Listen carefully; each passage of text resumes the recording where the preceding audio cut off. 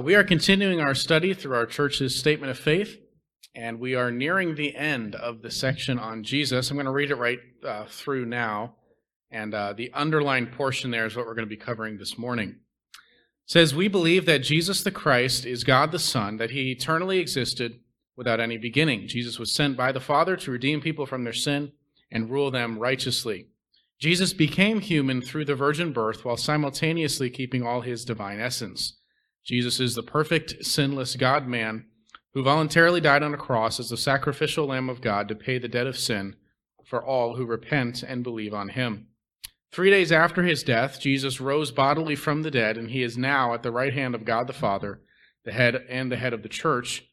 Jesus eternally lives as the Savior, prophet, priest, and king of all the redeemed. His victory over death and his bodily resurrection assure victory and a future resurrection for all in him. Jesus will return in power and glory to establish his kingdom on this earth at his second coming, to judge the world in righteousness and to fulfill God's redemptive plan." And so that is the underlined portion there is what we're going to be talking about this morning, that Jesus is at the right hand of God the Father, and he is our prophet, priest, king. I'll talk about the threefold office of Christ. And we're going to cover those in a different order, though. We're going to start with prophet, then king, and then we'll finish with priest. And all three of those offices are specific ways that Jesus mediates between us and the Father. 1 Timothy 2:5, Paul says, "There is one God and there is one mediator between God and men, the man Christ Jesus." Jesus is the perfect go-between. He's the ideal mediator between us and the Father because Jesus is God become a human. He is the fulfillment of the Old Testament's three offices of prophet, priest, and king. All three of those offices are mediatorial, meaning that they're go-betweens between us and God. Right? Prophets came and they gave us God's words, so they're representing God to humans. Priests, of course, would go from humans to God. They would represent humanity. In the case of Israel, they would represent the nation as they went and offered sacrifices on behalf of the people. And then the king was supposed to be the one who ruled over the people according to the will of God. And so all three are mediatorial offices between God and man. We're going to talk first about Jesus as our prophet. R.C. Sproul wrote in his little book, Who is Jesus? In the Old Testament, the prophet, for the most part, was a spokesman, an agent of revelation by which God, instead of speaking directly from heaven to the congregation of Israel, put his words into the mouths of men. And so the prophets, their job primarily was to give people God's words, to say, "Thus says the Lord," right? If you read through any of the prophets, you'll find that phrase over and over. And so another way of saying that is they were speaking to the people for God. God was speaking through the prophets. And in Hebrews 1, verse 1, we're told, we'll see in these first couple of verses, that Jesus is the ultimate prophet, the fulfillment of that office. Long ago, the author says, at many times and in many ways, God spoke to our fathers by the prophets, but in these last days, he has spoken to us by his Son, whom he appointed the heir of all things, through whom also he created the world. So Jesus is our prophet. He comes giving us the word of God from the Father. Jesus himself said this in John 12. Jesus said, "I have not spoken on my own authority, but the Father who sent me has himself given me a commandment, what to say and what to speak. And I know that his commandment is eternal life. What I say, therefore, I say as the Father has told me." And so Jesus is our prophet. He comes giving us the words of God the Father to us humans. And then after he leaves earth, he continues to speak through his 12 apostles. He said in John 16, "I still have many things to say to you, but you cannot bear them now. When the Spirit of truth comes, he will guide you into all the truth. For he will not speak on his own authority, but whatever he hears, he will speak, and he will declare to you the things that are to come. He will glorify me, for he will take what is mine and declare it to you. All that the Father has is mine, therefore I said that he will take what is mine and declare it to you." So Jesus leaves the scene. The Holy Spirit comes, and through the Spirit, Jesus speaks to the apostles who then write Scripture. And so what we're saying in all of this is that basically the entire New Testament is God speaking to us through Jesus as a prophet. Okay, so that's in the past. Now, let's talk about what Jesus is doing now. Dane Ortlund wrote in his book, Gentle and Lowly, for many of us, our functional Jesus isn't really doing anything now. Everything we need to be saved, we tend to think, is already accomplished. But that is not how the New Testament presents the work of Christ. I think he's right about that. Many Christians tend to think what Jesus did for us is all in the past. He died on the cross, he rose again, and so we're saved because of what he did way back then. But if you ask Christians, what is he doing now? I think some of us kind of have this idea he's just kind of up there chilling, waiting until the end of time, not really doing much. But that view is totally missing the next two offices of Christ, which are that of prophet and king. King and priest. First of all, Jesus is our king. I want to begin here by reading the first section of the book of Acts, which is the sequel to the Gospel of Luke, which we've been studying. It's the same author, same recipient. It's just a continuation of the story. So Luke begins the Gospel of Luke by basically showing us what Jesus did on earth, and then Acts is the rest of the story after he leaves. So Acts 1 verse 1 says, "In the first book, O Theophilus," talking about Luke's Gospel, "I have dealt with all that Jesus began to do and teach until the day when he was taken up, after he had given commands through the Holy Spirit to the apostles whom he had chosen. He presented himself alive to them after his suffering by many proofs, appearing to them during 40 days and speaking about the kingdom of God." So after the resurrection, Jesus, he's with the apostles for 40 days, and then he gives them this last-minute teaching on the kingdom. Verse 4, "While staying with them, he ordered them not to depart from Jerusalem, but to wait for the promise of the Father, which he said, 'You heard from me. For John baptized with water, you will be baptized with the Holy Spirit not many days from now.'" By the way, Bible trivia, how many days was it? I'll be really impressed if somebody knows this. After Jesus leaves, he ascends to heaven. How many days was it before Pentecost when the Holy Spirit comes? Any guesses? 300? 10. Okay, 10 days. Because you notice it says there that Jesus was with the apostles after the resurrection for 40 days. Okay, Pentecost means 50th day. And so it's 50 days after the resurrection that the Holy Spirit's outpoured. So you've got a 10-day window there. So he ascends and he says, "Stay in Jerusalem. In just a little while, the Holy Spirit's going to come, be poured out on you." Verse 6, "When they come together, they asked him, 'Lord, will you at this time restore the kingdom to Israel?'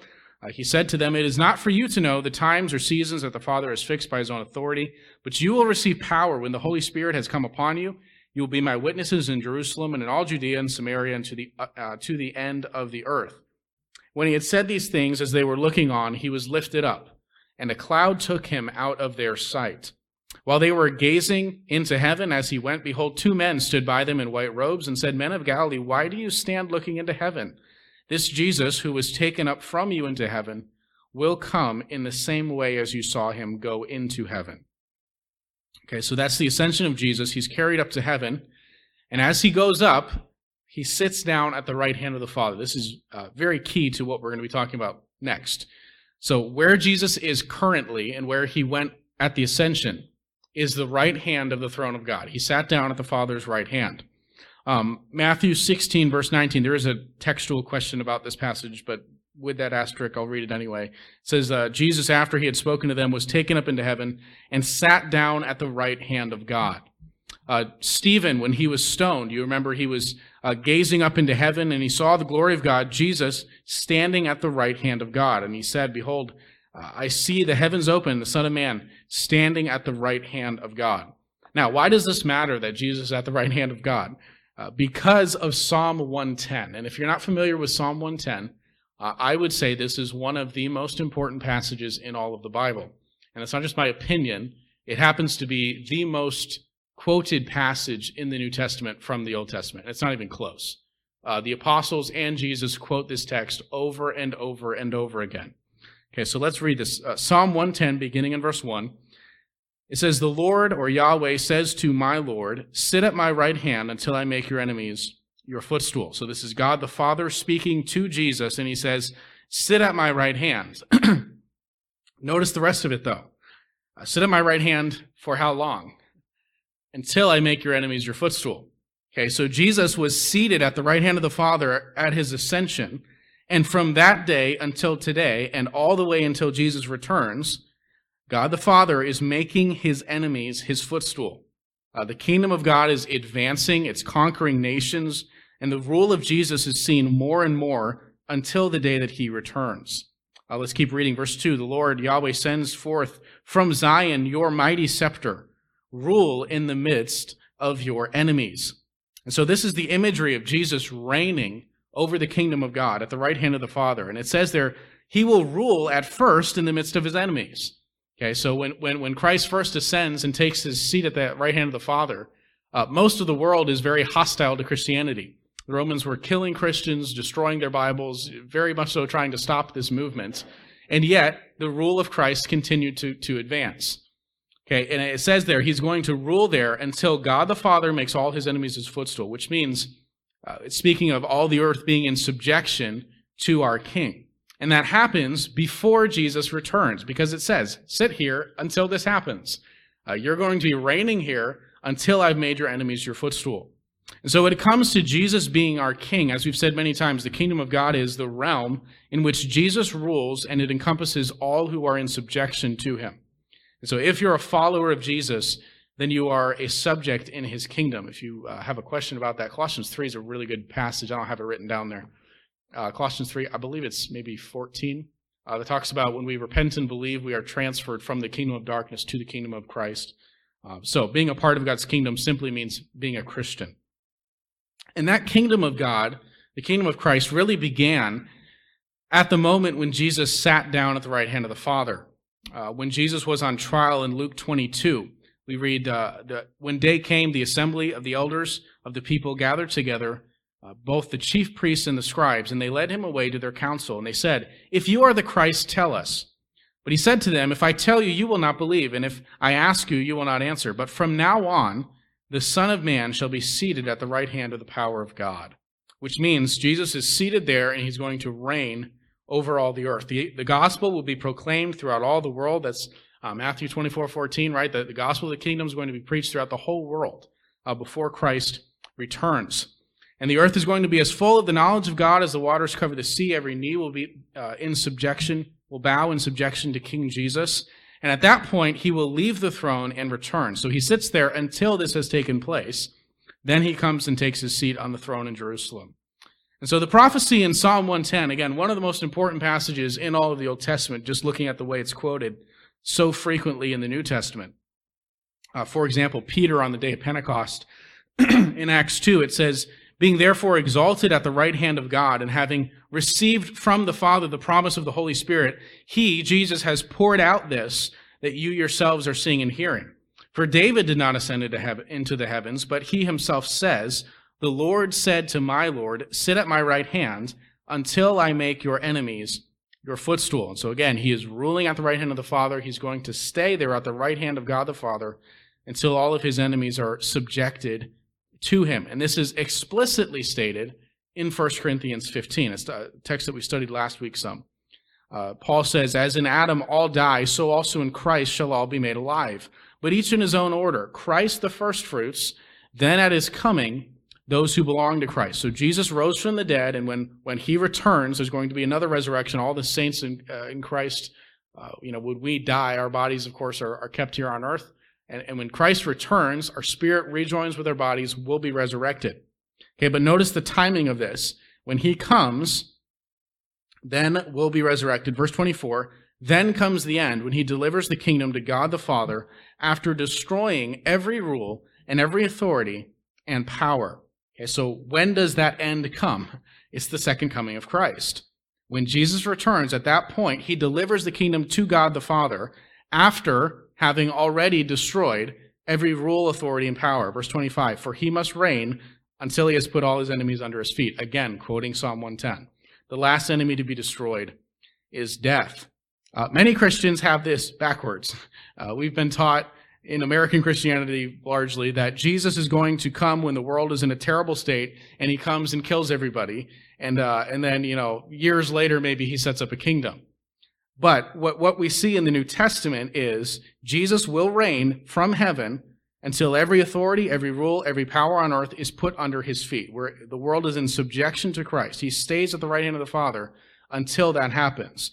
Then he comes, raises the dead, and delivers the kingdom to God the Father. The last enemy of death is defeated by the resurrection.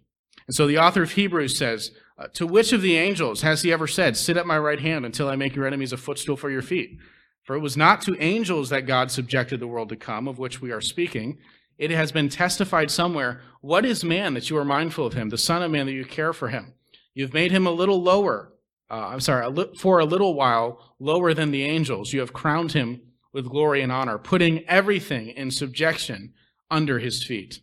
Now, in putting everything in subjection to him, he left nothing outside his control. And then notice this little last line, kind of an explanation in case you're getting confused. At present, we do not yet see everything in subjection to him. Okay, so Jesus, yes, he is ruling right now as king. Everything is being put under subjection to Christ, but obviously it hasn't happened fully yet. The kingdom grows, as Jesus said, like a mustard seed, little by little, until it becomes a huge tree that overspreads the earth. And right now we're in that period where the kingdom is growing, but we've got a long ways before it's completed and the earth is in submission to Christ. R.C. Sproul said, at this very moment, the Lord God omnipotent reigns with his Son at his right hand in the seat of imperial authority. To be sure, the kingdom is not yet consummated. That is future. However, it has been inaugurated. He reigns in power, possessing all authority in heaven and earth. His kingdom is invisible, but no less real. It is left to his church to make his invisible kingdom visible. And so when Jesus ascended to the right hand of the Father, he was fulfilling Psalm 110. He was taking his seat at the right hand of the throne of God, and that means his kingdom was beginning. Jesus' ascension to heaven was essentially his coronation. It was then that he was given all authority in heaven and earth to rule over humanity. This is what he says in Matthew 28. Jesus came and said to them, all authority in heaven and on earth has been given to me. Go therefore and make disciples of all nations, baptizing them in the name of the Father, of the Son, of the Holy Spirit, teaching them to observe all that I have commanded you. And behold, I am with you always to the end of the age. I've been granted the authority to rule and reign over everyone. Therefore, go. Because of that promise of the Father, go and make disciples of all nations. Go reach the world with the gospel. And we're going to do it. Okay? He's not leaving the right hand of the Father until that happens. And so the reality that Jesus is king, that his kingdom will grow and successfully spread until all the world is in subjection to him, that promise is the foundation of why we go and spread the gospel. We don't just go, we therefore go. Right? He doesn't just say, go and tell everybody. No, he says, I have all authority. I'm fulfilling Psalm 110. All enemies will be subjected to me. Because of that promise, therefore, go and conquer the world. Go reach the nations with the gospel. And we can be confident that our mission ultimately will be successful. He will reign until all his enemies are subjected. Every rival, authority, and power will be brought under the lordship of Christ. And then he comes, he defeats the last enemy, death, by raising us back to life. This is why 2 Peter says, according to his promise, we are waiting for new heavens and a new earth in which righteousness dwells. We wait with confidence that this world will be a place of righteousness in the end, when Jesus is ruling over everyone. And so that is Jesus as our king. I do have one last thing I wanted to get to, which was the priesthood of Jesus. I'll take a few minutes for questions on that. Any questions? Anything that pops up in your mind? Nothing.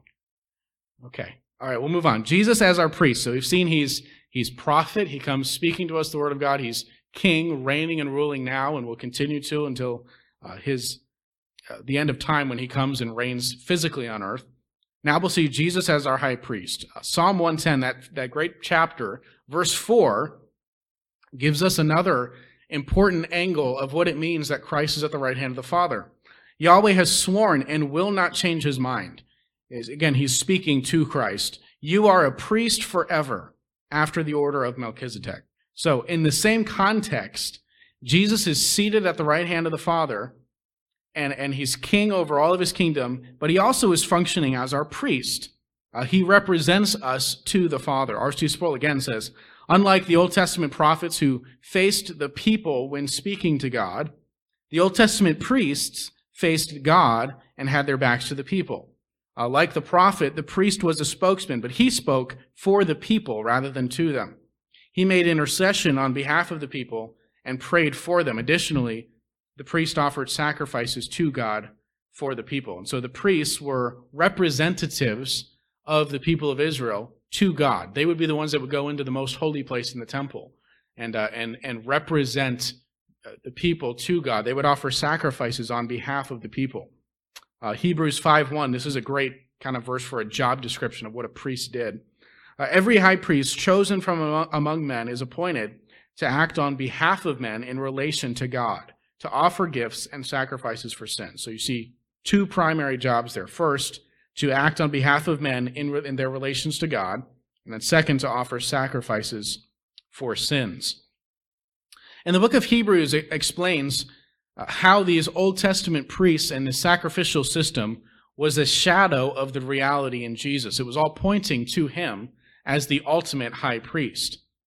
Hebrews 7 verse 21 says, "This one was made a priest with an oath by the one who said to him, 'The Lord has sworn and will not change his mind. You are a priest forever.'" Where's he quoting from? Psalm 110 again. Verse 22, "This makes Jesus the guarantor of a better covenant." The former priests were many in number because they were prevented by death from continuing in office. Those priests in the Old Testament, they kept dying, and so they kept having to be replaced. But Jesus holds his priesthood permanently because he continues forever. Consequently, he is able to save to the uttermost those who draw near to God through him, since he always lives to make intercession for them. It was indeed fitting that we should have such a high priest, holy, innocent, unstained, separated from sinners, and exalted above the heavens. He has no need, like those high priests, to offer sacrifices daily, first for his own sins, and then for those of the people, since he did this once for all when he offered up himself. Notice, not only is Jesus our priest, Jesus is the lamb that was sacrificed. He offered up himself for our sins. And so because of that, he is able to save us forever, because he lives forever. Every time that we sin, Jesus can appeal to the sacrifice that was made on the cross to cover our sins. That is the ground for our assurance, our security, in the fact that we are saved forever. We know that we cannot lose our salvation because Jesus paid the debt of sin for all time, and he is our priest who will never die and will continually intercede for us and apply the sacrifice that he made to our sins. Hebrews 10, starting in verse 11, this is one of the best passages in Scripture, I believe, on assurance of salvation. Hebrews 10, verse 11, "Every high priest stands daily at his service, offering repeatedly the same sacrifices, which can never take away sins.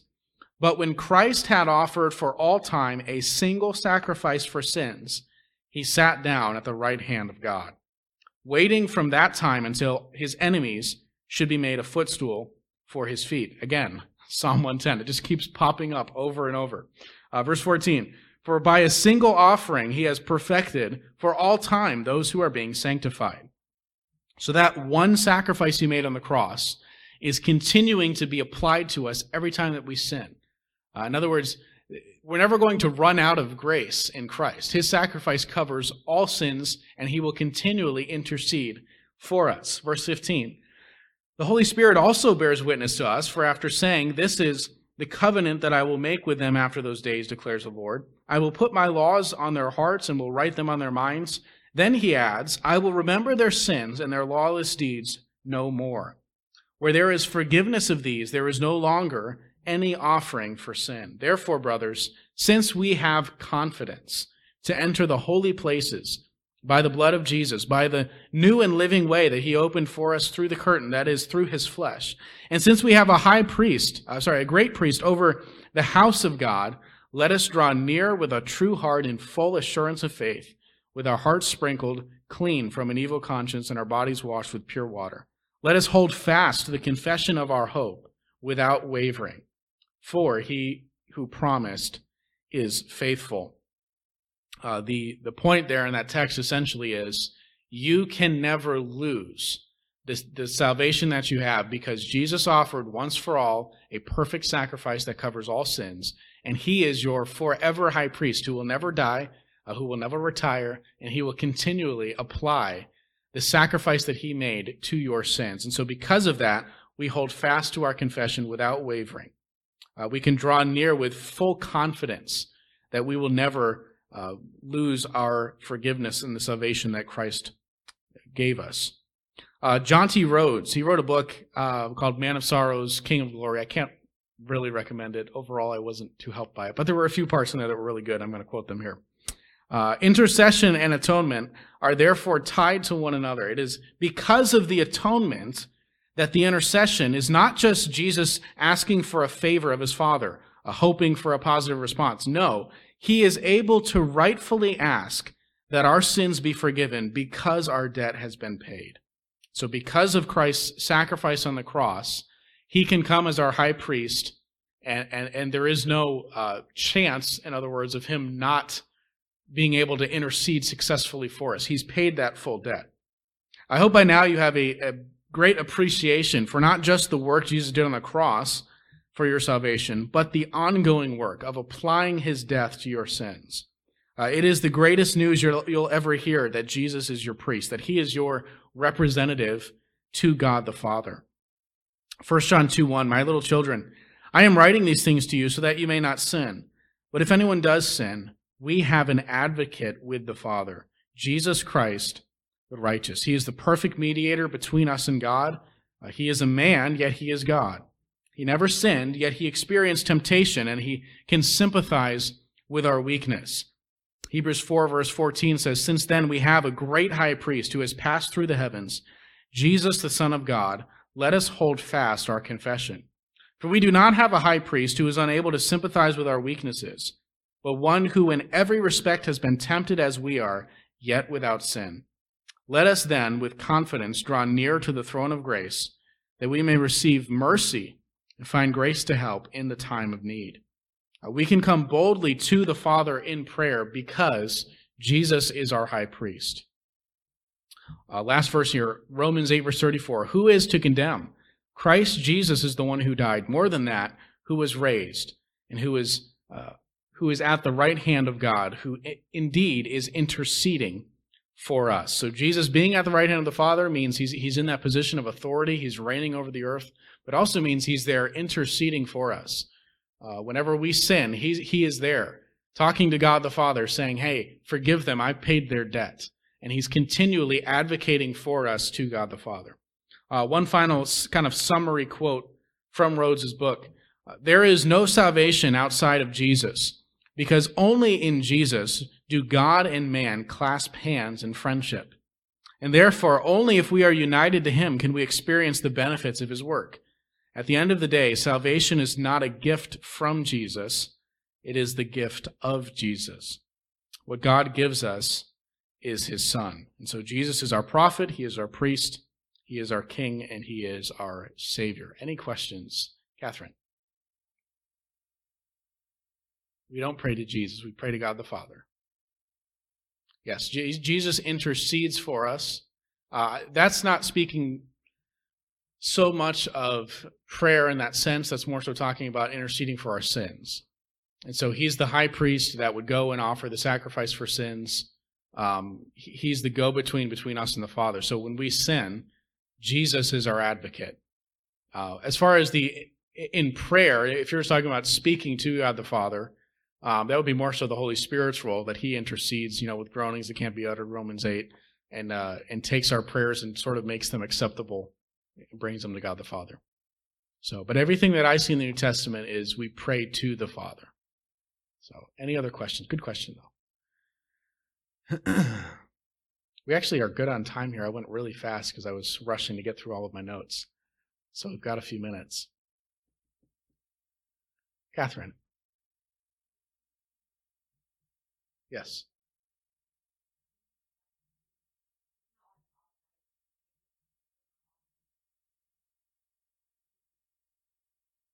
Exactly. And that's the point that I'm making here, is that he ever lives to make intercession for us. This wasn't just a one-time, he paid the debt. The sacrifice was made at one time. But that sacrifice is applied, Hebrews 10 says, every time that we sin. 1 John, we have that advocate with the Father. Through Jesus, we can receive forgiveness. And so that's why I'm saying we tend to think of salvation as something that Jesus accomplished back then. He died for our sins, he rose again, and it's all done. But actually, our salvation, the ongoing work of Jesus is vital to our never losing our salvation. Because not only are we forgiven of all of our past sins, but every time you and I sin after salvation, we're continually forgiven because Jesus is interceding on our behalf. So that was one of my main goals in teaching this, was to give us a better appreciation for the ongoing work of Christ. Because I know I kind of had that mentality for a long time, that Jesus did all of that back then, and he's just kind of sitting up there, not really doing anything now. Like, no, we're saved just as much by his intercession as we are by his sacrifice. So.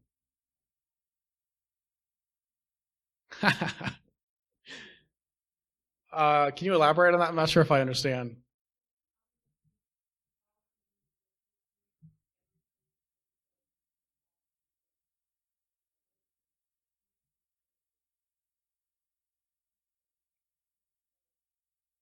Right.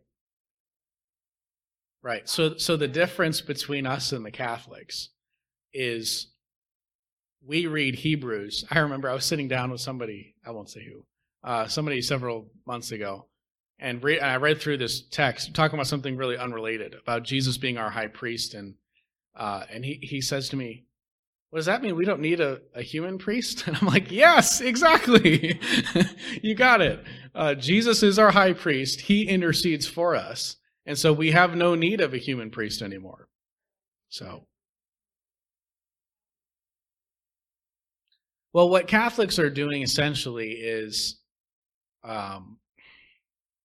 they don't see Jesus as replacing the priesthood. And that's the big difference, where we see Jesus in heaven, he's our high priest. We don't need anybody else. They would read a text like, James 5, confess your faults one to another, pray one for another, as sort of like, well, we also still need human priests, which I think is a stretch, to say the least. But these are all good questions that I hadn't even thought of covering here, so this is good. Anything else?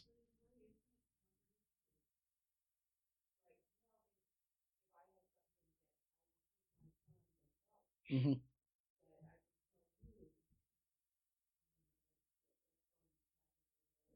Well, I want to be careful. I don't think, James 5 does say, confess your faults one to another and pray one for another. So there is still an element of church life where I think it is healthy to go to someone, not necessarily your pastor, it can be any Christian, and say, hey, I'm struggling with this. Can you pray for me? I think that is a very healthy thing. So I don't want to say, we just confess our sins to Jesus and kind of pretend like we're perfect to everybody else. There still is that element there of talking to one another. But we don't need a priest, to go between us and God the Father. That's what Jesus does. And so we don't need to come every week to confession and, talk to me in some booth and tell me all of your problems. And I can't absolve you anyway. I can pray for you. I can try to help you, but I have no authority to forgive your sins. Jesus does, because he paid that sacrifice, and he has the authority to apply it.